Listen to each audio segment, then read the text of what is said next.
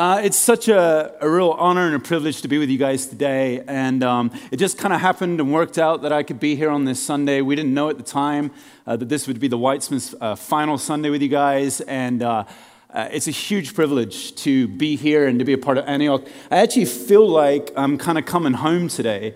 A couple of reasons. I've been hearing about you guys for 7 years. Ken and I have had many conversations about the local church. And one of the things that's always impressed me about Ken and his ministry is that he's a local church pastor with a global church focus. When you're involved in ministry, involved in conferences, you meet a lot of pastors, and often it's the other way around. They're global focused and not really that bothered about the local context. And in Ken, what we've discovered over the years is a man who's flipped that around and said, no, actually, my passion is the local church, Antioch.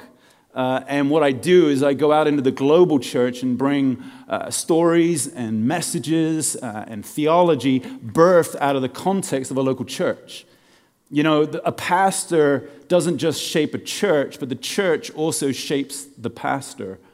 And I want to just, first of all, before I say anything today, say thank you to you guys. Because, and this might sound a bit strange, it might sound a bit out there, but I feel emotional coming here today. It felt like coming home. You guys showed the video. You know the video that you see right at the beginning of your service, the countdown video? We play that at our church. I just heard in the video that you guys did that you guys started meeting in Regal Cinema or something like that, right? So the first place that the Vine started meeting 20 years ago was the Regal Hotel. So, you know, we're connected, buddy, on levels that you never knew. But here's the thing. I want to say it like this. Your church has made our church better. And if you stop and think about that for a sec, that's a pretty incredible thing. This is Bend, Oregon. I live in Hong Kong, lived there 32 years now. Your church has made our church better because you guys have had a vision that is based in the kingdom of God and not based in just your local context.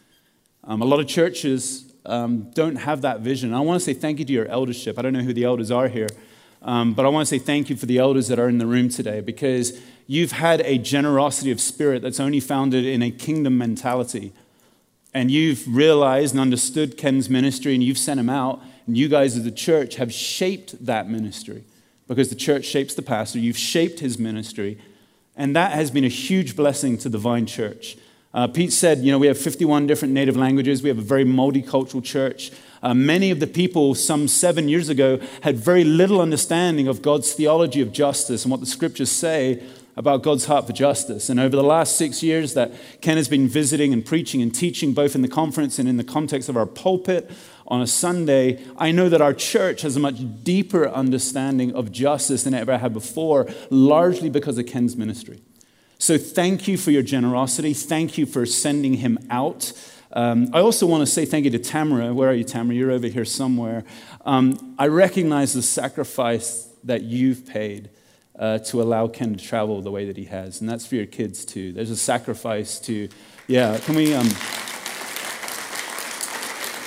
I was up at 4 a.m. this morning with jet lag like crazy. I got in from Hong Kong 2 days ago, and I was texting my wife, and she was sort of, you know, saying like, "Wow, we miss you," and Mia, my daughter, you know, and I just realized it reminded me again of the sacrifice that there is in over the many years that you've sent Ken out, and we've been a huge blessed by that and by your sacrifice. So thank you.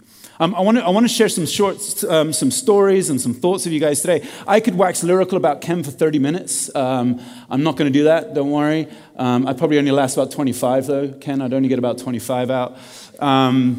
But I want to talk about transition because all of us are in transition today. I want to speak specifically to Ken and Tamara, but I also want to speak to Pete and Jen. And I want to humbly speak to you guys. And, you know, like I say, it's my first time here, but I have some things I want to share that are on my heart about what Pete just spoke about as he introduced me, about the tensions that there are in transition seasons. And Antioch is in a transition season. Ken and Tamara are transiting. And also Pete and Jen, as they step into their sole leadership here at Antioch, they're also transiting. And these are key moments in life, but they're not easy moments.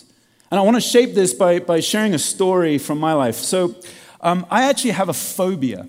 It's a clinically defined phobia that I have. I'm phobic of the ocean.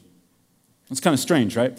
I don't mind floating on the ocean on a boat. I don't mind walking by the ocean and kind of dipping my toes in the water. But the idea of swimming in an ocean fills me with complete dread. Now, I'm not exactly sure how this all started, but I think it might have taken place when I was about 8 years old, and my parents allowed me to watch the movie Jaws. And I also have a mild phobia for cello music, by the way.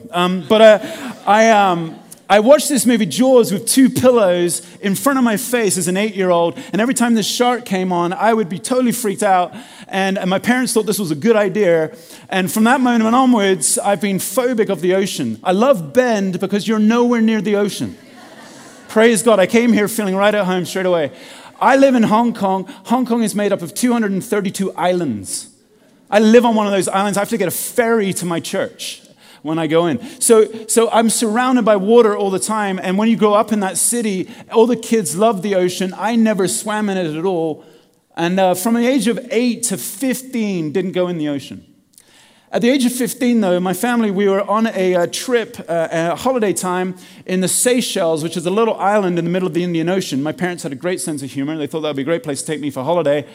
And so we end up in this Seychelles, this island, and we're at this resort, and I walk into the resort, and there's a sign up, and it says, the one-day scuba diving experience. And I decided the best thing that I could do to overcome my fear of the ocean with this thing called flooding. It's to immerse yourself in the context of which you're scared about, and through that, you'll be able to kind of overcome it. So I said to my parents, I want to do the one-day scuba diving experience. And they were like, whoa, hang on. You are phobic of the ocean. It's clinically defined for you. You're mad. And I'm like, no, seriously, I think this might help me. And they're like, okay. So they signed me up. And now the day was structured like this. We had 1 hour of classes, first of all. Now, let me summarize what they said in this 1 hour of class about scuba diving. They basically said this: when you're in the water, do not have a moment of uncertainty. And I thought to myself, that's pretty much the only thing I'm imagining doing when I'm in the water, is having lots of moments of uncertainty. But that was it. 1 hour, no moments of uncertainty. We then went into the swimming pool, and whilst all the other guests were swimming around on the surface, we were all scuba diving down in the bottom of the swimming pool, and we were practicing, what happens when the regulator gets ripped out of your mouth, or how do you take your goggles off and put them back on again underwater and all that. And so we were doing this for a couple of hours, and I found out that I was actually a pretty good scuba diver, that I could swim well, I could get under the water, I could do all the stuff. I was a good scuba diver. That gave me a little bit of confidence. We had lunch, and then after lunch, the idea was get in this boat, go about 300 yards out from the shore, about 30 meters of water. And the idea was to drop the anchor rope. And then there was about 15 of us. We were going to go down the anchor rope to about 30 meters in depth. We're going to swim around for 20 minutes and come back. And that was our one-day scuba diving experience. I get in this boat after lunch. And as you can imagine, my heart rate is going like 160 beats a minute. I'm like sweating. I got this like cold sweat on me. And they buddy us up with like a dive buddy. So I'm buddied up with this French guy. And this French guy doesn't speak hardly a word of English. I hardly speak a word of French. But I think by looking at me, he can see that I'm absolutely terrified. And so he looks at me, he's like, in the water, no moment of uncertainty. I'm like, yeah, man, no, don't worry, I'm fine. I'm kind of gripping the side of the boat. So we get out about 300 yards. And they drop this anchor rope, and the water is beautiful. It's clear, it's nice, and I haven't been in the ocean since I was 8 years old. And everybody's like dropping down, into the water and swimming out towards the anchor rope. I'm the last guy to get in. The French guy's like, trying to encourage me in, and I get in the water, and fear is totally over me, and I'm just like feeling it in everything. And I wade out towards this anchor rope, and my French buddy, dive buddy, he goes down. And I'm like, well, this is the moment of truth, right? Either I'm going to be courageous in this moment, or I'm going to fail and I'm going to just go back to the boat. And I prayed, and I said, God, give me the strength to face this fear. And I didn't hear anything from God in that moment. But nice, thanks, God. My most desperate hour. So I let the air out, and I started to float down this anchor rope. I get about 5 meters down in the water, and I see a movement on my right-hand side. Now, when you're scuba diving, you can't just go like, oh! You kind of like have to kind of float like this.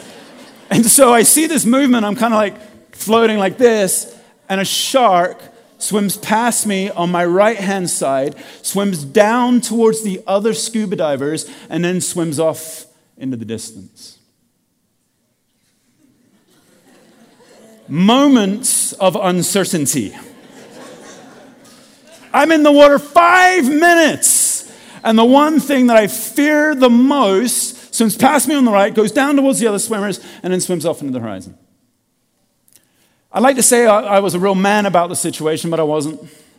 I panicked, which you weren't supposed to do. Luckily, I was only about 5 meters down, so I rushed to the surface of the water, no bends or anything because it wasn't that deep.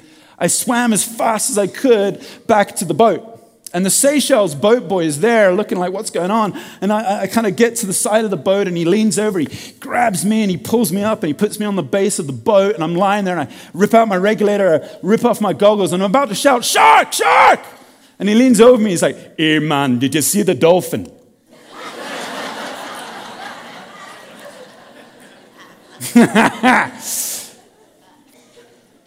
Yeah, I saw the dolphin. I wanted to make sure you saw it. Did you see the dolphin? You know? True story. It's interesting, right? I've reflected on that moment many times. Here's the interesting thing. It's amazing how a fear from the past can distort the reality of our present. It's amazing to me how God, within 5 minutes of me entering the water, sent me the most beautiful water mammal that there is. It's almost like God was saying, "Welcome back, Andrew." But my fear of the past, my understanding of the past, the things that had kind of hooked me back here, had such a profound impact on my present that I was able to distort a dolphin and turn it in that moment into a shark.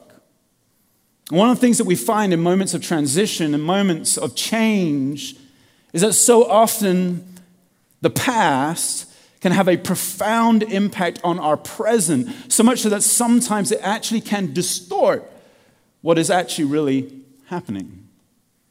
I don't know about you guys, but when I've faced moments of transition in my life, it is very often the past that I go back to enable me to find an anchor point in where I'm at. But I've actually come to see that I think we might have that wrong. And I want to talk a little bit about that as we think about the transition that we're all in today. One of the things that I hate the most in Hong Kong is cocktail parties. It's a big thing in Hong Kong. I don't know if you guys do cocktail parties in Bend. I'd imagine you probably do something else like barbecues, backyard barbecues or something. But we do cocktail parties, and it's the way you get to know new people. And so I go to these cocktail parties, and in Hong Kong, the great question that everybody asks is, what do you do? That's like, do you guys do that here? No, you probably ask about your family first, right? Or something like that, where you're from or something. Hong Kong, it's what do you do? Hong Kong's a very capitalistic, very materialistic, very kind of consumeristic, very much, career-driven place. So everybody wants to put you on a social hierarchy. They're not actually interested in what you do. They just want to know whether they're above you or below you in the social hierarchy. So what do you do is the great question. It's like, oh, well, I'm a teacher. Oh, really? I'm a lawyer. So I'm a little bit higher than you on that social. That's kind of the deal. And I hate cocktail parties because I know when I meet someone, within about 10 or so, maybe 30 seconds, that question will come up, what do you do? And no one wants to meet a pastor. Like, pastors don't even enter onto that scale. People in Hong Kong have no idea where to put me. And the thing is, they either have one or two kind of reactions. One is they think I'm like a Jedi master and I can read their minds. And it's like, these are not the droids you're looking for kind of stuff. And they're like, whoa. Or on the other side, they think like I'm a multi-level salesman and I'm going to try to sell them all this stuff, right? Try to convince them in Jesus is the way, the truth, and the life within about, 3 minutes. And so they freak out and they don't want anything to do with me. So I've noticed and I've learned that when I get asked the question, so what do you do? I don't tell them I'm a pastor anymore. I literally answer the question. I tell them what I do. And so here's what I say. I get the great privilege of being invited into the very worst moments of people's lives, and I get to sit with them in it. That always opens up a conversation. See, it's true, pastors don't get emails from their congregation when they get a promotion. None of you guys email Pete when you're on holiday in Hawaii to tell him how great it is. We reach out to our pastors when things are not well, when things are struggling, when there are changes and transitions and things that aren't healthy, or the worst moments of life. Those are the times when we reach out to our pastors, and pastors love that. That's what we're wired for. We want to sit with people in the hard times and the brokenness and the hurt and the pain. In the last year, I've sat with a mother as she holds her dead child in her arms. I've rushed out of my house at 3 a.m. because one of our congregation members has just found out that her husband is cheating on her. And just 3 months ago, I sat with a family as they were trying to come to the realization, get their head around the fact that their teenage daughter had committed suicide. I mean, the very worst moments of life. When you spend enough time with people in the worst moments of life, you get to learn something about humanity. And here's what I've discovered. There are some Christians that can face some of the deepest challenges of life, some of the worst moments, and yet after a time of healing can actually go on and flourish again. And there are some Christians who face some of the toughest moments of life and never seem to ever overcome them. And the great question is, what's the difference between these two groups of people? I think part of the answer lies in the direction in which you live your life. I want to unpack that thought with us a little bit today because it has something to say about the transition that we're all in this morning. In any given moment of your life, there are 3 paradigms that are impacting you and working on you: your past, your present, and your future. And every single one of us in every single moment of life, we're moving towards our future. That's the great thing about life. But your past and your present and your future are always the 3 paradigms that are working on you in any given moment. And the question is, which paradigm is influencing you the most as you move towards the future?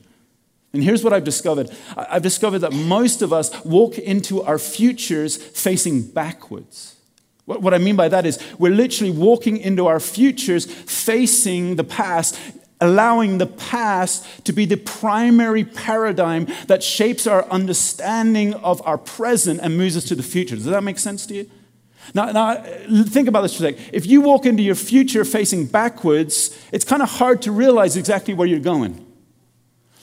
Now, don't get me wrong, the past is not wrong. The past is not bad. We learn so much from the past. We understand so much from it. The scriptures talk to us so beautifully about how Israel honored their past, setting memorial stones so they could remember the great things that God had done in their lives. The past has influenced all of us and shaped us. We learn from it. We grow from it. It's great. The question, though, is, why is it that we often allow the past to be the primary paradigm that impacts our present?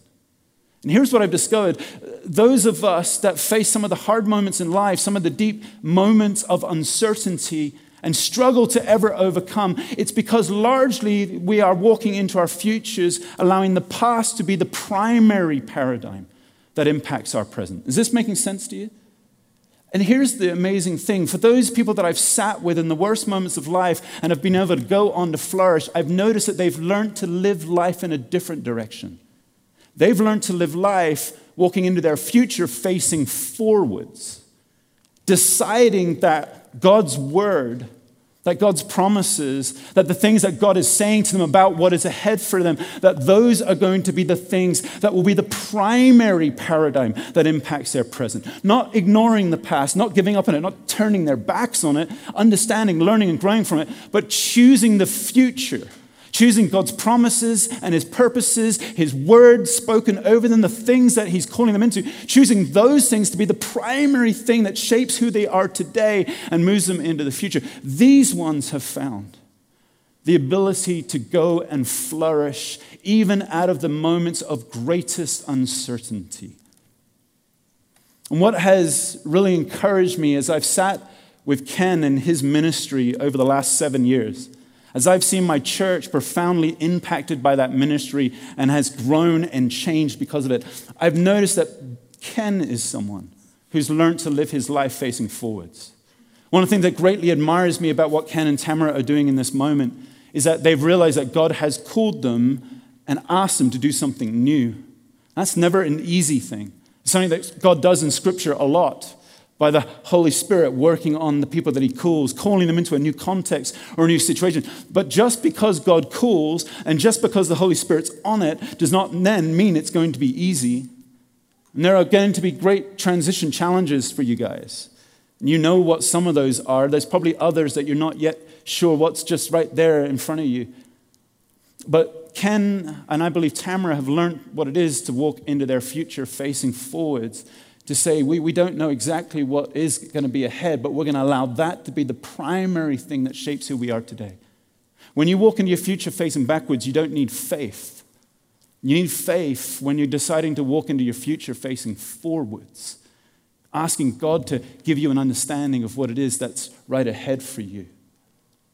This idea of walking into your future facing forwards is a scriptural one. It's a biblical one. In fact, I would argue that it's actually the primary way that the scriptures call us to live our lives, to look forward to the things that God has. I want to read a couple of examples for you this morning as I just kind of try to center what I'm saying in Scripture together.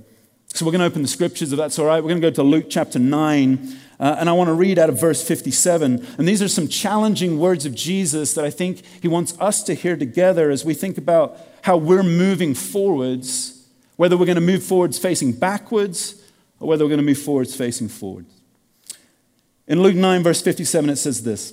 As they were walking along the road, a man said to him, that's Jesus, I will follow you wherever you go. Jesus replied, well, foxes have holes and birds of the air have nests, but the Son of Man has no place to lay his head. He said to another man, follow me. But that man replied, Lord, let me first go and bury my father. Jesus said to him, let the dead bury their own dead, but you go and proclaim the kingdom of God. Still another said, I will follow you, Lord, but first let me go back and say goodbye to my family. Sounds like a perfectly fine request, doesn't it? Verse 62, Jesus replied, no one who puts his hand to the plow and looks back is fit for service in the kingdom of God. These are strong words, church. This is not the warm, cuddly, fuzzy Jesus. This is the tough Jesus. This is the Jesus that got into people's faces and said some pretty strong things and challenged them to live life in a certain way. And here he says this thing. He says, no one who puts their hands on a plow and looks back over their shoulders are fit for the kingdom of God. In other words, what Jesus is saying here, you cannot walk into your future facing backwards. You cannot plow a field in a straight line using Jesus' imagery, constantly looking over your shoulder, constantly looking back to where you've come. If you do that, you're going to be plowing all over the place. If you really want to see the kingdom of God come, if you really want to see this thing grow and flourish, put your hands on the plow and face forwards. Have your future be the primary paradigm that shapes this current context. And I want to say in all humility to Ken and Tamara, I want to encourage but hopefully challenge you guys. Jesus is saying, put your hand on this plow and don't look back over your shoulder. Again, in that, I'm not saying that you don't take what you've encountered here building this church and this community with you. Of course you do. You learn from it. You grow from it. But I believe that the word for you is that there's a time now to put your hand on that plow and start to move facing forwards. I would even say that for Pete as well, and Pete and Jen and the ministry that they've got here now. Pete, I want to encourage you that although you look back to all the incredible things that you've done in your ministry so far, all the things that you've learned from Ken and experienced in him, but also now as you step into this soul leadership role, you step in with your hands on that plow looking forwards. And can I say for you as Antioch that that's your call as well, to celebrate Ken and Tamara, to celebrate the incredible things that have happened in your relationship with them and how they've shaped you and you've shaped them. And that's great, and that's what we do today. But also, as we go forward, your role is to cheer them on in their new context, hoping that they will go forwards, facing forwards, and for you guys to walk forwards in that way too. Now Jesus' words, they sound strong and harsh here, but he's actually pulling from a passage of Scripture in the Old Testament to really try to help them to understand this concept of what it is to move forward in life. He's drawing from the amazing moment in 1 Kings 19 when Elijah anoints Elisha for a new time and a new ministry. And I want to read you that passage as well and connect it to that New Testament scripture of Jesus in Luke 9 to kind of further show what I think is on Jesus' heart here as he calls his disciples into the kingdom. So in 1 Kings chapter 19, verse 19, it says this. So Elijah went from there and found Elisha, son of Shaphat. He was plowing with 12 yoke of oxen, and he himself was driving the 12th pair. Elijah went up to him, threw his cloak around him, and then Elisha then left his oxen and ran after Elijah. Let me kiss my father and mother goodbye, he said, then I will come with you. Does that remind you of something? It's exactly the same thing that Jesus was speaking into with the disciples. Verse 21, so Elisha left him and went back. Before that it says, go back, Elijah replied. What have I done for you? So Elisha left him and went back. He took his yoke of oxen and slaughtered them. He burned his plowing equipment to cook meat and give it to the people, and they ate. And then they set out from there to follow Elijah, and he became his attendant. Put yourself in Elisha's shoes here. This is a random moment of life. We're not told much of a backstory about Elisha in the scriptures. This is all we're told, in fact, before he goes into his ministry. And what we see here is just simply that he has a field, he has 12 yokes of oxen, which defines him actually in that context as a wealthy and successful person. He has 12 yoke of oxen, which was a lot. He has his own land and he's tending to it, fielding it. So this was a successful person and wealthy in the context of his day. And he's going about doing what he did every day. He's in his ordinary, if you will. This is Elisha's life. And then suddenly out of the blue, this random guy shows up, Elijah, throws his cloak over him, doesn't say anything to him, doesn't give him any background or any story, just puts his cloak over him and then walks off. Can you imagine what that would be like for Elisha, right? It'd be like, whoa, what just happened there? And I'm sure Elisha would have understood that that passing of a cloak, that mantle suggested that Elijah was calling him into something new, passing on his prophetic ministry to Elisha, for Elisha then to go and become his attendant. But Elisha in this moment is just in the ordinary, and God shows up and interrupts him. And I think this is so often how God works with us in our lives. He comes and he interrupts our ordinary, and he calls us towards the extraordinary. That's what God does. It's his heart.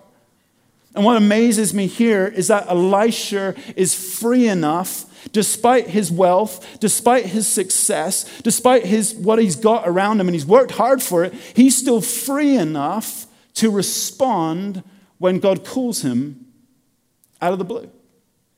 One of the things that so profoundly inspires me with what Ken and Tamara are doing in this season, and I want to just say this honestly to you, Ken, what inspires me is that you have this ability in your ordinary, in your everyday life, in this church that you've built, a place where, to be honest with you, there's a safety and security and a comfort to your ministry. This place here, and God can come in there and call you to something that's very undefined, something that feels like a total thing out there that's going to take lots of faith, and you're free enough, mate, to respond to that. That inspires me.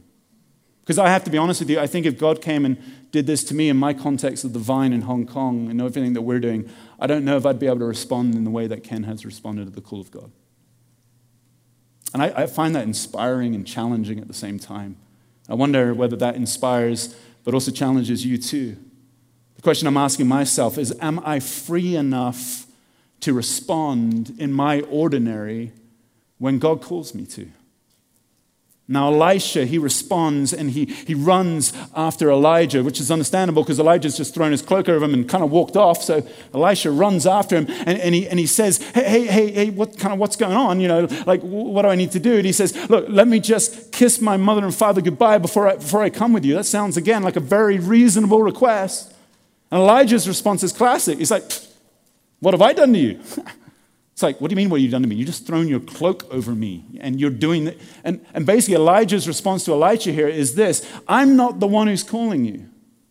It's not me who's doing this. God is the one who's at work here. God is the one that's calling you. Your response, the way that you are to move now is in relation to what he's doing for you, not what I'm doing for you. See, it's not Village Baptist that's called Ken and Tamara, it's God. It's not Antioch that's now calling Pete to step into his role. It's God. And it's not even Pete standing before you guys calling you into a new season. It's God, I believe, standing before you guys and calling you guys into a new season here at Antioch. It's God at work, and we glorify him and celebrate that. And that's amazing. And as we see God at work, what does Elisha do? Having understood that it's not Elijah, but it's the Almighty that's calling him into something brand new, what does he do? Well, we don't find out in the text whether he actually goes and kisses his mother and father goodbye. I'm sure he does. I hope he does. What we get in the text is something completely different.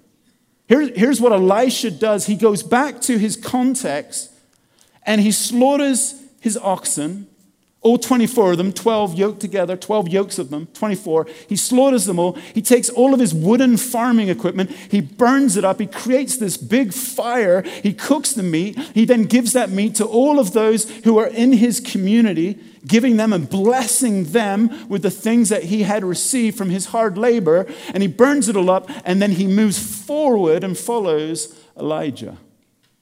I think when Jesus was speaking to the disciples and those crowds around him and saying, anyone who puts their hands to the plow and looks back is not fit for the kingdom, he's thinking about the ministry of Elisha. He's thinking about the amazing model that Elisha provides here. That Elisha takes the very things that would hold him rooted to his past, and Elisha decides, I don't want to walk into my future facing backwards. And he takes those things and he burns it up, and then he is free to walk into his future facing forwards. I remember when I was called, I was in investment banking, in an investment banking career for many years before I became a pastor. And God called me out of my ordinary into something else that he had for me. And it took me 2 years to make that decision to change. So I'm not as quick as Ken and Tamara. 2 years. And at the end of that 2-year period, I finally decided to quit my job and everything. And we moved to New Zealand, where my wife's from, and we studied, both of us, full-time in seminary for 4 years. And about 1.5 years into seminary, we realized that we had no more money because we were both self-funding ourselves through seminary. We had some savings from the career that I had in the corporate world, but 1.5 years in, that money was gone, and we had basically no money left. It was the poorest moment of our lives that we've ever been in. And in that moment, I remember the week, we were walking around, and Chris, my wife, wanted to buy some salt because the food on campus where we were living was so bad. She wanted to buy salt to be able to salt up the food a bit and get some flavor in it. Perfect, normal request. But I said, we cannot afford to buy salt, honey. We're going to steal it from the campus instead. Good Christian man that I am. But it was honestly, we cannot afford to buy salt. We'll steal it from the campus. That'll be what we'll do. That very week, I get an email from my ex-boss at Morgan Stanley, the investment bank where I was at. And it's 1.5 years later, after I'd quit, he sends me an email that same week, and he says, Andrew, we want you back. We haven't been able to hire someone, and we want you to come back. And he listed in this email all the promotion and the extra money and all the other benefits that he was going to give us. And my wife and I, we sat there reading that email, salivating. I mean, this was the opportunity of a lifetime to step out of this seminary thing, which, to be honest, felt like a bit like a cemetery half the time. We had no money. Our food was bland and horrible. And here's this like carrot dangling in front of us saying, hey, if you just quit and go back to Hong Kong, you can have all of this. I remember sharing with our friends at the time and showed them the email, and they're like, oh man, isn't Satan such a punk? You know, isn't the enemy so annoying that he would kind of tempt you away from the call of God on your life? And I realized this was not the enemy tempting me. This was God asking me a very important question. Have you burnt it all up, Andrew? Or are you going to go back to the vine and be a pastor, but constantly be looking back over your shoulder, thinking of all the things that you've given up and what could have been? It was God challenging me right at the midway point of my seminary study. Is you really going to put your hands on the plow and not look back? Ken and Tamara, as you go into the future, this church is cheering you on. My church in Hong Kong, we're cheering you on. And what an exciting event you guys are heading on. And I want to encourage you guys just to grab a hold of that plow and don't look back. God's got something incredible for you guys right ahead of you. And it's an amazing thing. Pete, I want to encourage you, bro. Where are you, Pete? You were over there. I don't even know. Maybe you're backstage. Anyway, I want to encourage you, Pete, that you are to put your hand on the plow and not turn around and look back. And look, Pete, I want to say this. There's going to be some courageous things you'll need to do in this new time. You may have to take some of the old farming equipment and burn it up. I believe that God is going to give Pete a vision and a heart, and he's going to shape things in Pete's heart and the eldership heart here for the new season. And Pete, I want to encourage you to put your hand on that plow and not look back. And can I just humbly say to you guys as a church here, this context here in Antioch, I think you guys have an amazing opportunity now to stand together as a community in this new season and to honor and respect and celebrate and be filled with all the great things that the past has done, but you as a church now also are called to put your hands on that plow and move forward in this new season and not look back. And allow yourselves the energy and the focus and allow the future of Antioch, not the past of Antioch, the future of Antioch to be the primary paradigm that shapes this present reality. And maybe if you do that, you will not turn dolphins into sharks for the glory of Christ. Can I pray for you guys? Let's pray. Father, we're just so grateful. We're so grateful that today we stand together as a community around the world, both here in Bend and my community in Hong Kong, who are praying and cheering this moment on as well. Lord, we stand together as a global church today in honor of a man and a family who have poured their lives into this context and out of that have poured their lives globally. And Father, we pray for Ken and Tamara as they now shift into a new season, as they move forward knowing that the Lord has called them. Father, I pray you'd give them the courage and the faith to put their hands on that plow. Lord, we thank you for Pete and Jen and the great gifts that sit upon them. Lord, we thank you that you've now positioned them to be in the sole leadership here. And Father, I believe you're going to be giving vision and hope and new dreams and new ideas, all the right things, because you've placed a cloak now upon Pete and you are sending him out now. And Father, I pray you would release him and that you would fill him with the courage and the faith needed to put his hand on that plow and not look back. And Lord, for each person in this room, Lord, where this message applies to this church context, but it also may apply to their personal lives. Lord, there may be some people in here that are facing difficult decisions in their lives, transitions in their workplaces, things happening in their families that are weighing heavily upon them. Maybe some in this room are facing some of the worst moments of life, like we talked about earlier. Father, I pray now, Lord, that in this word they would have something that they could take away and just sit on this week. And that, Father, you would encourage them greatly, that you have an amazing future just ahead. And that, Father, the future of your word and your promise, of what you say about them, is to speak louder than their current context can scream. And Lord, I pray that would be a blessing to them as well. And Lord, we thank you for this. And we sit under your ministry. We ask your Holy Spirit to fill us with great hope in this. And we pray this in Jesus' name. Everyone says, amen. Hey, thanks so much, guys, for having me today.